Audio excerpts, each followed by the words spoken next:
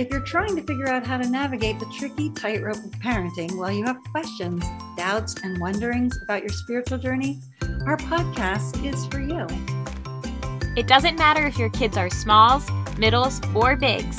We'll explore what and how we're deconstructing from churchianity, harmful belief systems, and diving deep into the ways we can work this out in parenthood. We're also going to work through ideas for reconstructing a space for our families to thrive under new systems of love and freedom. We can't wait to bring you some hope that you're not alone and that it's really okay, even good, to explore all the possibilities that may have felt closed off in the past. Our podcast is going to offer you grace and space to be exactly where you are and who you are. We're really glad you're here, and we're excited for today's episode. Listen in. Parenting may be less about raising our children and more about raising ourselves. It compels us to break our own cycles of shame and pain as we bring healing to the wounds of our own childhood. Cindy Wang Brandt. Hey guys, welcome back to the Deconstructing Mamas podcast. We are super excited to have Cindy here with us today. Cindy, thanks so much for joining us. For those of you who don't know, most of you, I'm sure, very much do, but Cindy is the author of Parenting Forward, and you host your own podcast, and you have a conference too, as well. That's right. Cindy's just really passionate about helping parents raise children with healthy spirituality, and that's just kind of what we're all about too. So thanks so much for being on, Cindy. Yeah, I'm super excited to be here. This is such a huge need, and I have been talking about these things for a long time, so it's really exciting to see people step in and join the conversation. I'm excited for what we're going to talk about. Yeah, thanks for coming on. We are so glad you're here. And I consider you, Cindy, the parenting and deconstructing guru, because you've been doing this for a while. And so many of our listeners, including us, are just beginning to step into this space and don't know where to start, what to change, or how to do this well.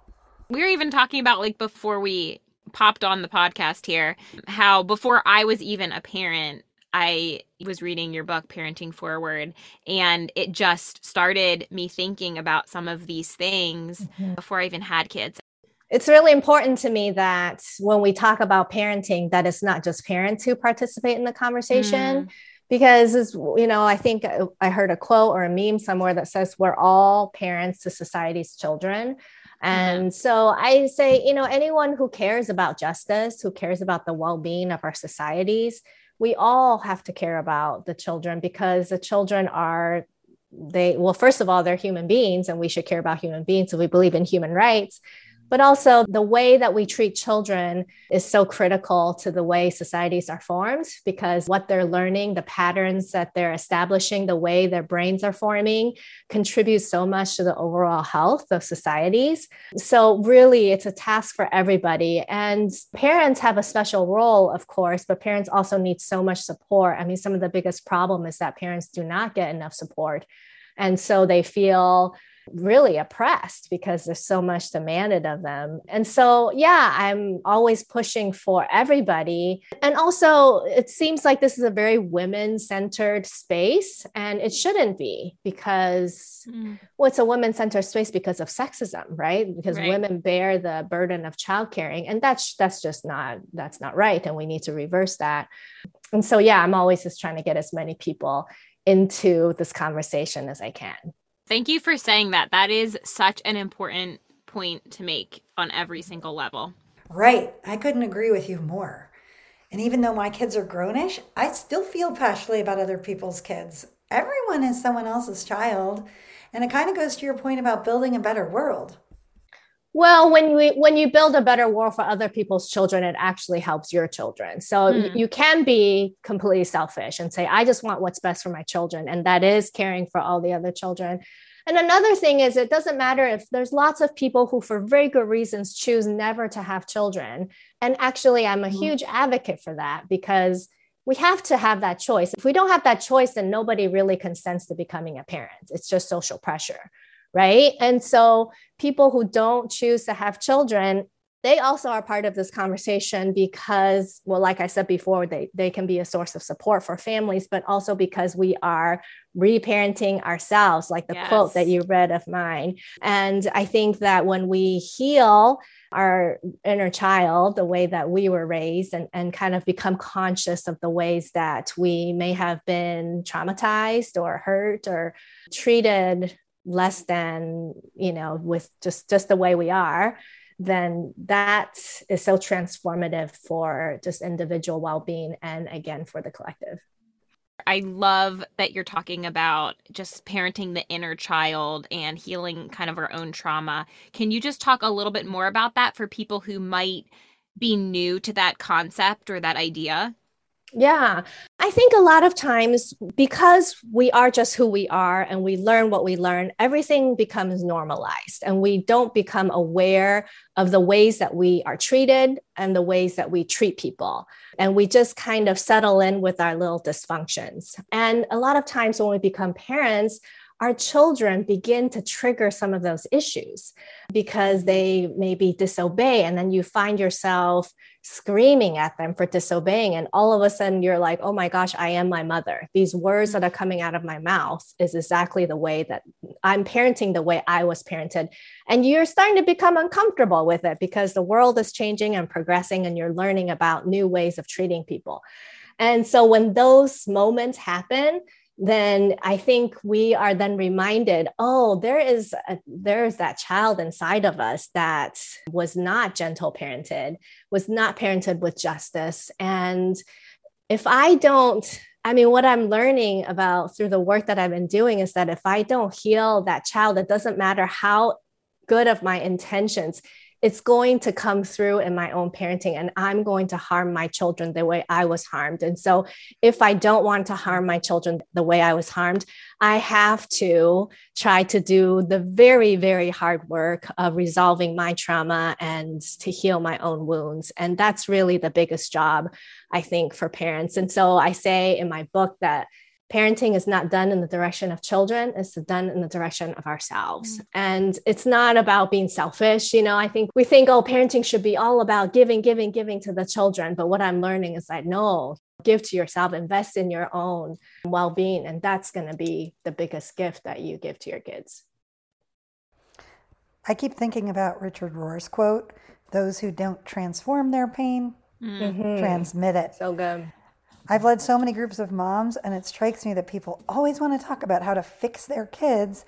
And I've had to put boundaries around the discussions where we spend our time leaning into the places that need fixing in us, because we can only give away what we possess ourselves. Like if we don't have a $20 bill, we're not giving that to anybody else. And if we don't have healing or freedom inside of us, we can't give that to our kids. But on the other hand, we will most always give away what we have inside ourselves, right? Whether that's pain and shame or love and goodness. Yeah. Well, we can't control other people. I think this is general good life advice. We can't control other people. What we can control is ourselves. Right. And so that's one thing that we should really focus on doing. Oh, that's so powerful. Thanks for that reminder. It sounds like you've done so much of your own deconstruction and reconstruction. So what started you on this journey to do all of your own inner work? Was there something pivotal you can point to, or do you have a whole different story to tell us? Oh, people always ask me this question. I think, I think a lot of people in deconstruction, they want to, I think they're curious about the turning points because it makes a good story, right? It's the good testimony. We're addicted to good testimonies. Yeah. And I guess just like I never had a good testimony when I was an evangelical, I don't have a great testimony of the way I deconstructed either because it's so gradual. I grew up actually a-religious. My parents didn't ascribe to any religion, but I had a very serious case of death anxiety. Like I thought about death from as long as I can remember, maybe 3 years old. And so you can imagine an a-religious kid with severe case anxiety when they meet the evangelicals. I kind of fell pretty fast and hard because all of a sudden there was this answer to my death anxiety. I get to go to heaven if I just accept Jesus into my heart.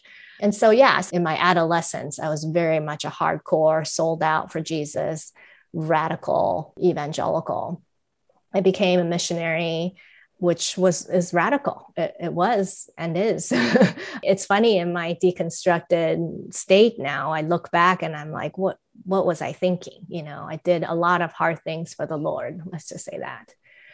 And so I just think that as I began to encounter the world, as I began to encounter experiences in my life that just didn't match what I was taught, I slowly began to deconstruct. And I mean, there were periods of my life that was accelerated. So for example, when my brother came out as trans, that really made it stark that I needed to deconstruct. Otherwise, I was going to either lose my brother or like it was a turning point, right? I had to make those choices.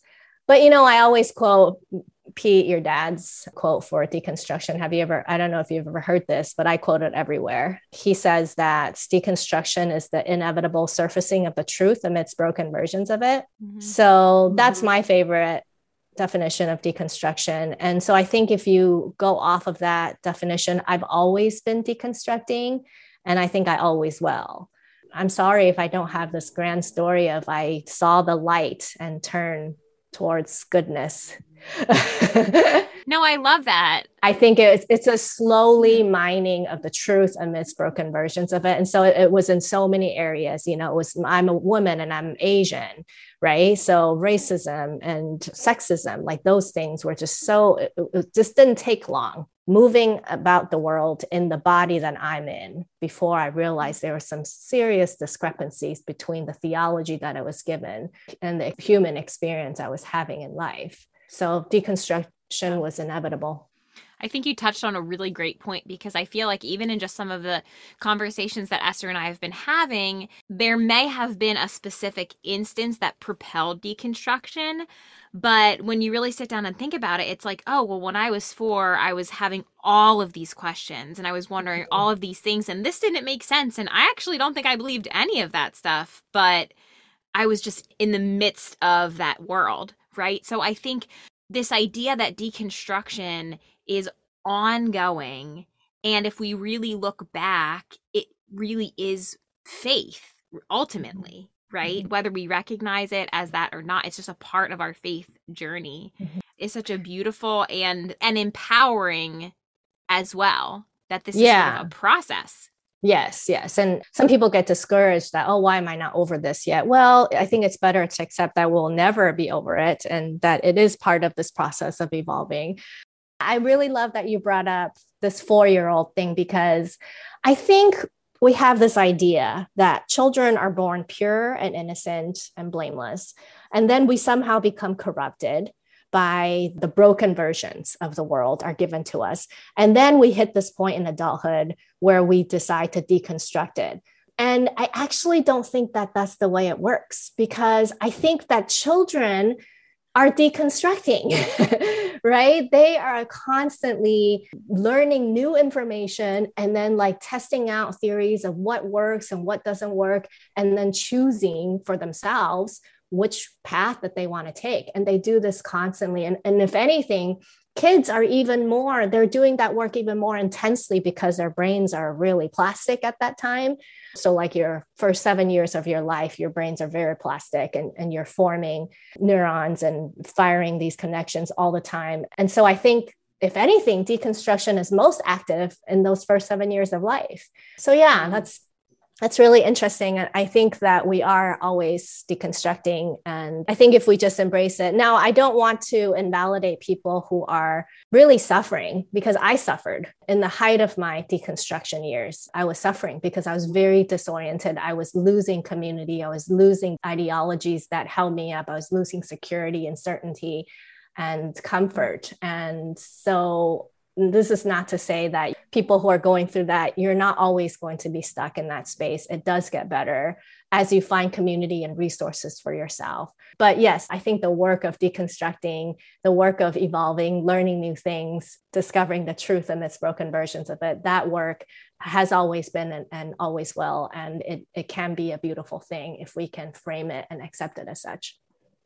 When Esther and I started talking through this podcast and this idea behind it, one of the main things that we kept coming back to is we have friends who are suffering through deconstruction because everything that they have learned their entire lives, it hits this point where it doesn't make sense to them anymore, or they can no longer pretend like they don't have questions, and everything unravels. And for some of them, that's mental health crises, that's crises within their marriage. It can be very, very traumatic, and it can be very, very scary. It's so hard. I do like what you said about that. And, I mean, my dad is, my husband likes to call him like Christian bad boy because someone called him that in like some review somewhere, and my husband thinks it's hilarious. But even my dad, who's deconstruction king in some ways, right? And reconstruction king, I still have days where I wake up and I feel disoriented, or I have to remind myself, wait a second, like you don't actually believe that anymore. That was what somebody told you to believe, or that was a construct that you came from. And so yes, like you said, it's this constant evolving and learning. And isn't that what faith is? But when you first step into a place where someone or something is allowing you to not have answers, it feels really, really scary. It is scary.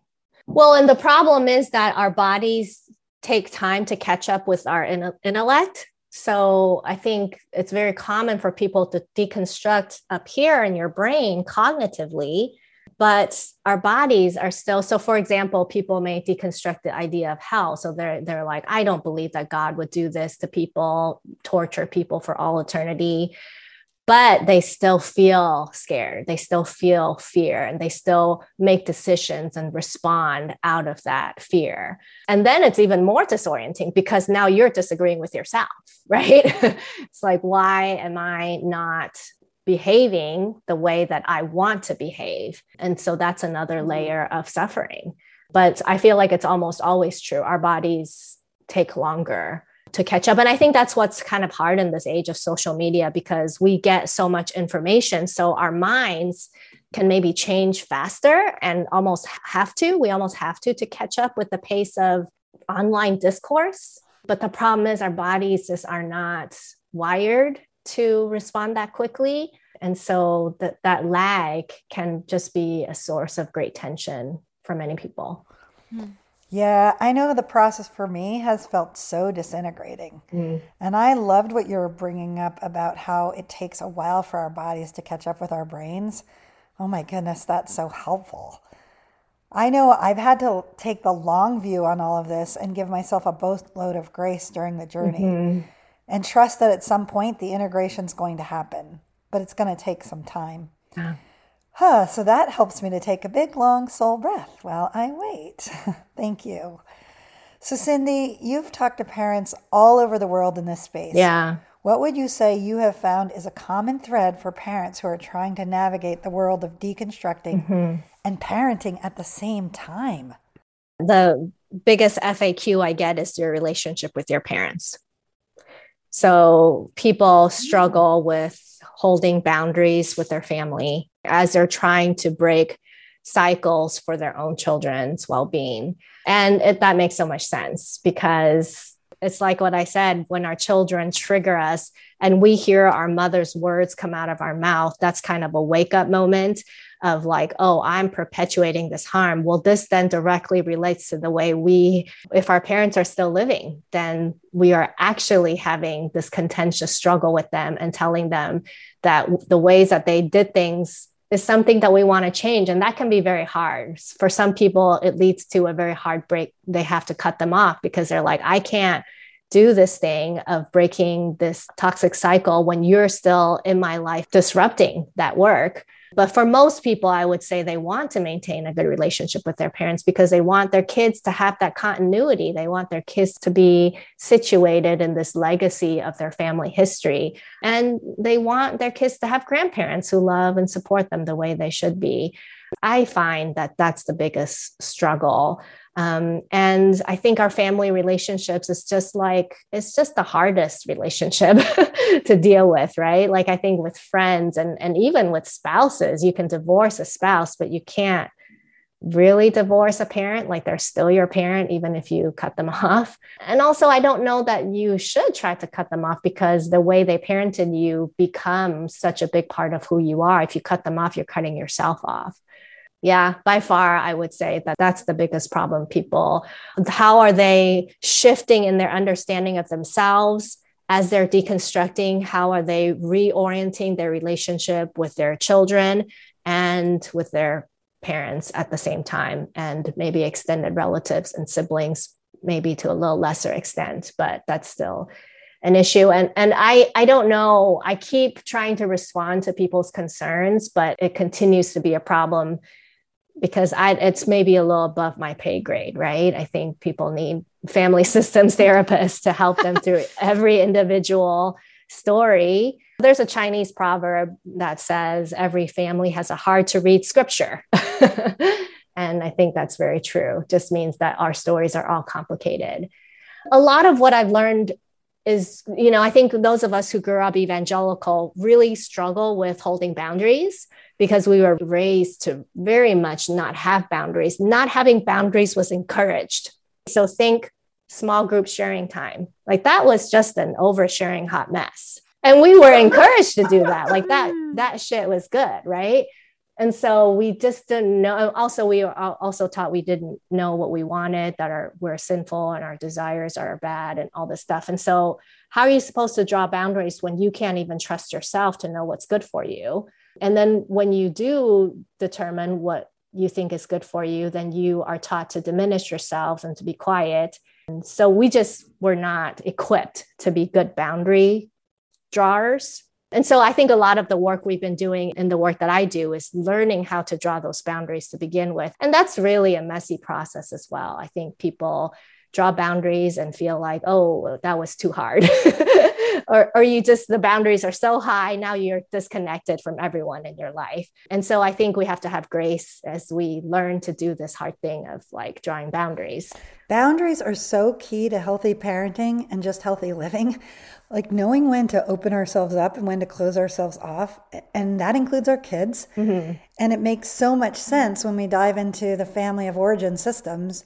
It goes back to what you, Liz, were saying about your 4-year-old self. Like when there were no boundaries and we find ourselves thrust into that place again suddenly when we're with our families. I have found that when we feel those feelings and have those triggers, we probably need to go back to that 4-year-old self and ask, where's this coming from? What wounds are popping up? Where were our boundaries violated at that time? And then when we've gotten the help we need, perhaps we'll be able to talk to our families of origin as a more healed adult, able to make the boundaries now that we were not allowed to make when we were little, whether it's from rigid faith or an unhealthy family structure. Right. And it can be ingrained from such a young age.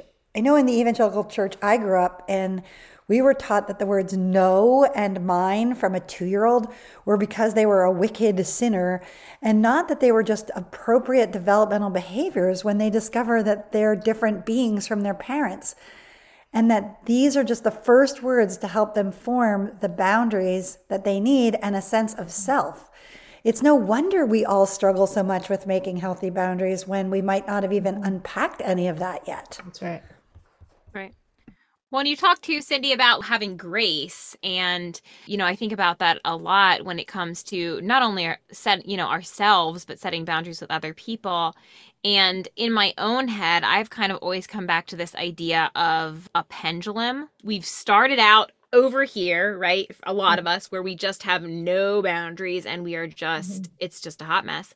And then, at least for me on my journey, and, you know, I've talked to a lot of people who feel the same way, they swing this way where they're like, screw everyone, like, no one's allowed in my, you know, in my inner circle. In my safe space. Yeah. Right. And then they kind of woo and they swing. So for people who aren't watching this video, I'm doing this really awkward pendulum swing with my hands, but they really are kind of swinging back and forth until you land in this happy medium that isn't perfect and isn't always stable, but it stays within these healthy bounds, if that makes sense.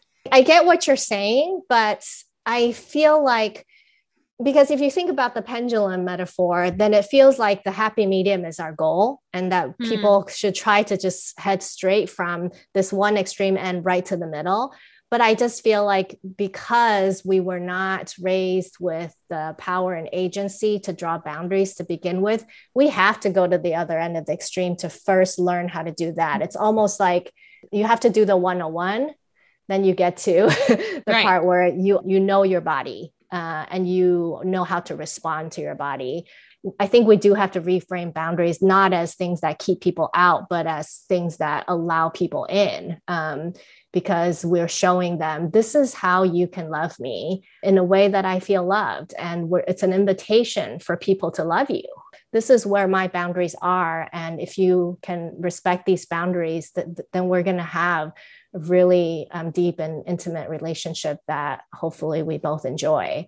I love that idea of inviting others to love us well. That's such a different take on boundaries. Yeah. I know you have 2 kids, right? I have 2 kids. So how does all of this play out for you, Cindy, personally with your own family? And feel free to talk as much or as little as you'd like about this. Speaking of boundaries, I have had to draw very strict boundaries between my work and my family life, especially because I talk about parenting. And, you know, I believe in the privacy of my family, which it's so funny because I'm very public, but all 3 of them are extremely private. And so that's something I've had to learn to respect. And I think that it's true for all of us, that our actual lives are much, much messier than the tweets and the parenting memes. It just is. And I think we have to accept that. We can't, even with a podcast, a longer form medium, we can't capture the complexity of this experience. So yeah, with my kids, I mean, as much as I can while respecting their privacy, I've shared everything that I talk about and teach, and it comes out of my own experience. This is the only life that I have. It comes out of my life of parenting, and it's what it looks like. Parenting while deconstructing for me has been moments where I've dumped my religious trauma on my kids, which I regret, but it's what happens, you know, where they come home talking about a Bible story that they found interesting. And I go into like a deconstruction diatribe, you know, over how that Bible story is not to be trusted. And it's just way too much and way too soon. And that's my religious trauma. Right. And so we've had moments of that. And then I've had to backtrack and be like, oh, you know what? I have religious trauma. Mom has religious trauma. This is what happened. Very sorry about that. But then on the flip side, we have a good story, right? My husband and I, we both deconstructed. And so for our kids to realize that, oh, when we were young, the things that we did, the things that we believed in, that we were sinners, that mom was supposed to submit to dad, like for them is so ludicrous. But it's so wonderful because it shows that we've changed and our kids don't even know that part of who we are. There's a part of me that feels sad. Like sometimes I feel like they don't believe me. You know, I feel like, trust me, that's really what we believed. And so it's a little bit of my friend Laura Anderson from Religious Trauma Institute taught me the word relief grief sandwich. So there's a part of you that's relieved, oh, my kids are not exposed to this toxic religion. But then there's also the grief of, that's a huge part of our lives that they don't even know about and that they are not a part of anymore, frankly. And so there's also grief. So deconstruction is very much a relief grief sandwich. throughout parenting, for those who are parenting while deconstructing, I'm sure you can relate to those conflicting emotions. Yeah. And I think even like you've been saying kind of all along, like even while you're not parenting, I have days where I just wish I could go back to that time where I felt like God could kind of just fix everything in the way that I wanted to if I prayed hard enough, or, if I had enough people rallying around me. There's this sort of like illusion that you kind of live behind, and then you come out of it and it's so scary. Mm-hmm. You have a different kind of safety net. And so the relief of coming out of that and the freedom that I've found as I've begun to deconstruct, there is also this piece of me on the hard days that wishes I just didn't know better. It's coping mechanisms. Right. A lot of what we learned was coping mechanisms, and coping mechanisms are necessary for survival.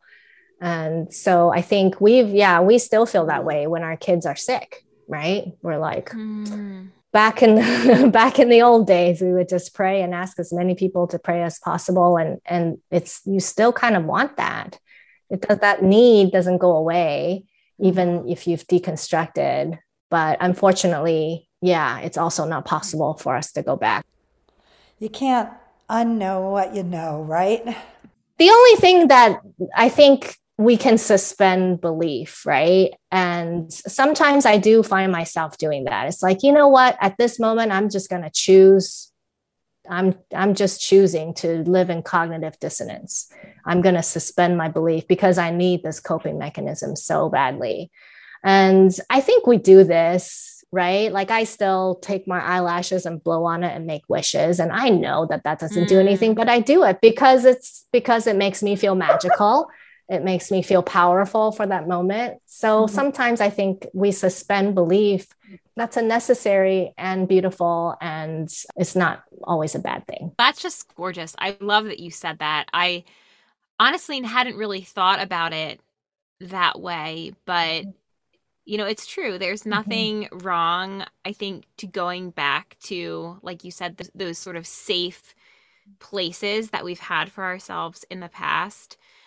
And I do find myself doing that at times. And this isn't linear, like growth isn't linear, right? We're human beings, and we're having experiences that are different every day. And, we're all just sort of trying to survive and thrive. And the ways that we do that every day are different. And again, it's that grace and that space for yourself to be what you need to be in the moment. What I've learned about religious trauma is that just kind of approaching deconstruction from a trauma-informed approach is really helpful, because you'll hear people who say that, they go back to some of these old coping mechanisms. And then other people are just really criticizing them and saying, how could you do that? That's wrong. That's toxic. And how can you go backwards? You got to move forwards, right? And you got to interpret that from a trauma-informed, like these people are traumatized. They've been traumatized by those prayers for their kids, right? And they're like, if you do that, then you are toxic. I think that is a trauma response. And sometimes we have trauma responses as well, right? So I can't probably ever pray in the same way I did before because it's too triggering of my own religious trauma. That doesn't mean that it's going to trigger someone else in the same way.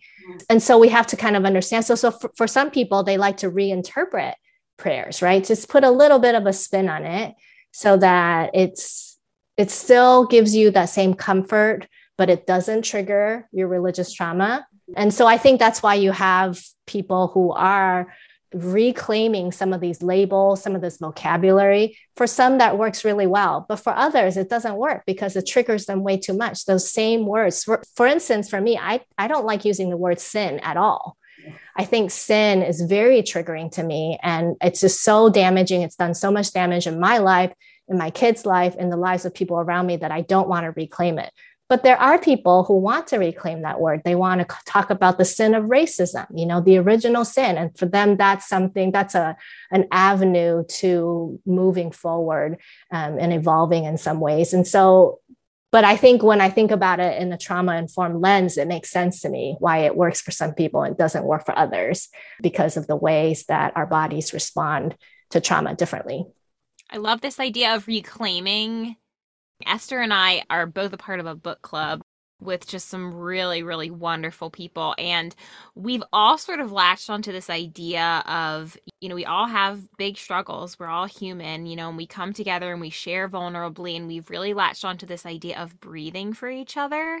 Mm. It's like what you said, it's sort of reclaiming this idea of we're all sort of jumbled up about prayer and what that looks like and, intercession. And it gets so kind of wonky in our brains. But this idea of breathing for someone, and for me specifically, someone who struggles with a panic disorder, so struggles to breathe at times, to be able to reach out to a friend of mine and to hear them say, right now in this moment, I am literally breathing alongside of you.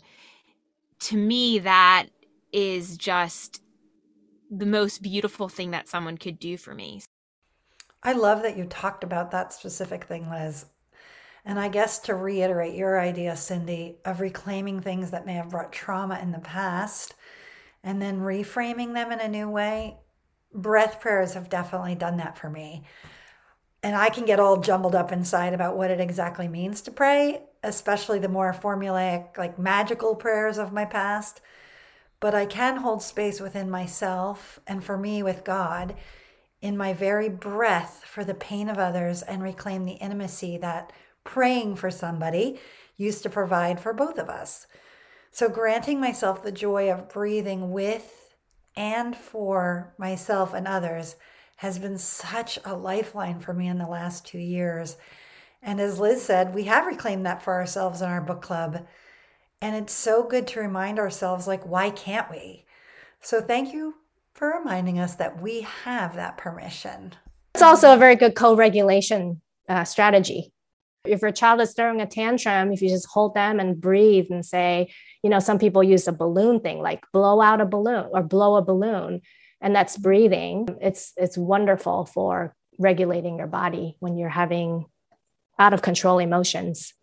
Yeah, I think it can be really healing too in this way that we visualize or see, God or Jesus or whatever that looks like for you. I am still sorting out my relationship with God, but Jesus to me is something I can kind of bridge that gap in that relationship. And so this idea of Jesus kind of standing behind me and holding me and breathing with me is just like such a tangible way for me to feel the presence of God in a way that's not triggering and is also comforting. So I just I love all of that. But I do really want to talk about your book. I feel like we've hit so many points, but I want to know a little bit what got you to this place where you said, okay, I need to write this book. This is something that people need to hear, or they need to find a safe place in this area. Yeah, I just looked and didn't find any progressive Christian parenting books. All the Christian parenting books were sort of the Dobson style, fundamentalist, didn't treat children with justice, were not particularly socially progressive. So I jokingly call my book a social justice manual for parents because I kind of hit kind of the major isms. I talk about the environment, I talk about racism, homophobia. And I'm like, this is a Christian parenting book that talks about these things. I felt like it was filling a need.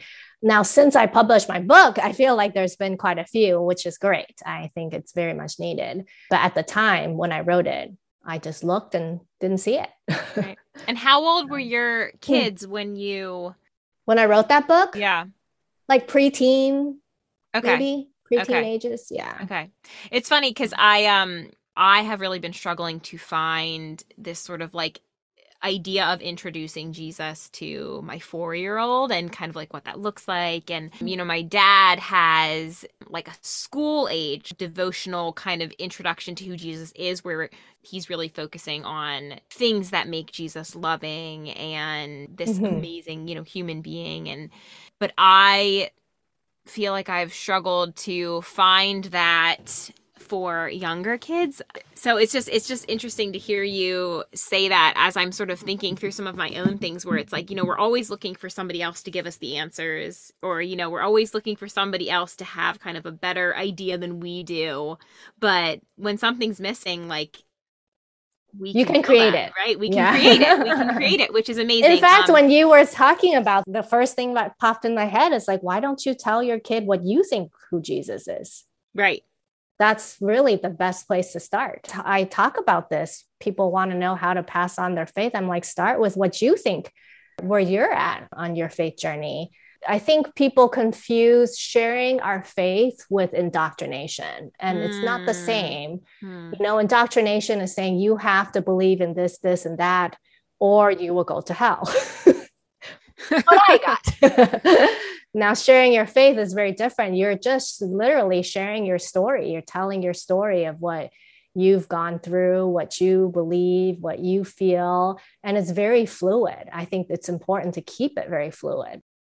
You don't be afraid to change your mind. You know, I think that we have to maintain that posture, because not only because it's the most true of all of our experiences, we all change, but also because it helps give our kids the permission to know that they don't have to believe the same thing they believed yesterday. You know, right. They can change their minds. I think that's very important for a spiritually healthy environment. Yeah, that's exactly what happened with my kids. They grew up with a very fundamentalist evangelical mom, and they've watched me turn to a place of curiosity and ultimately the unpacking of all of my faith. And I find it so beautiful, because as my kids have watched me change and grow, it gives them permission to do the same. Mm-hmm. And then the most important is that all of us have been on a journey to discover like who we are and what we believe. And there's blanket permission on all the sides for that to be whatever it means. And you know what? That's why I love your book so much. I've kind of been devouring it the last couple of months. And what I see from it is the tools for us parents to nurture our children in a way that they can be completely themselves. That's right. Kids are the expert of themselves. There's, parenting gurus are not the expert of your kid. Your kid is the expert of your kid. And just imagine if we had been raised that way, if we were taught that we were the expert of ourselves, then Liz, maybe you might not have been like, I need a book to help me know how to talk to my kids about Jesus. Right. You would have been like, what, I'm the expert of my relationship with Jesus. Yeah. Yeah. Oh my gosh. Thank you so much, Cindy. Can you tell our listeners where they can find you? Yeah, you can go to my group on Facebook. It's called Raising Children Unfundamentalist. But I'm kind of everywhere on Twitter and Instagram. And I also run a support resource group for people who are parenting after religious trauma. And you can find all of that at cindywongbrandt.com. You are everywhere. And I don't know if it's just because I follow you everywhere, but 20 times a day, I feel like I see something from you. So, and that is just has been incredibly helpful for me on my own parenting and deconstruction journey. So thank you for being vulnerable and willing to take this journey and bring us all alongside. And thank you so much for being on our podcast. Thank you so much for having me. Thank you for having me. Well, that's it for this episode on the Deconstructing Mamas podcast. We love that you tuned in and hope this gave you a little bit of grace and space for your soul to breathe. Don't forget to catch up on any of our episodes that you missed, and remember to follow us on Instagram and Facebook at the Deconstructing Mamas. That's where you'll find all the information that you need about the podcast, as well as on both of our websites, estherjoygetz.com and elizabethpetters.com, as well as our brand new website, deconstructingmamas.com. If you would like to support the podcast, please leave us a review where you listen, and especially tell others about the show. Thanks for listening, and come back again for our next episode. We can't wait to be on the other side of your headphones.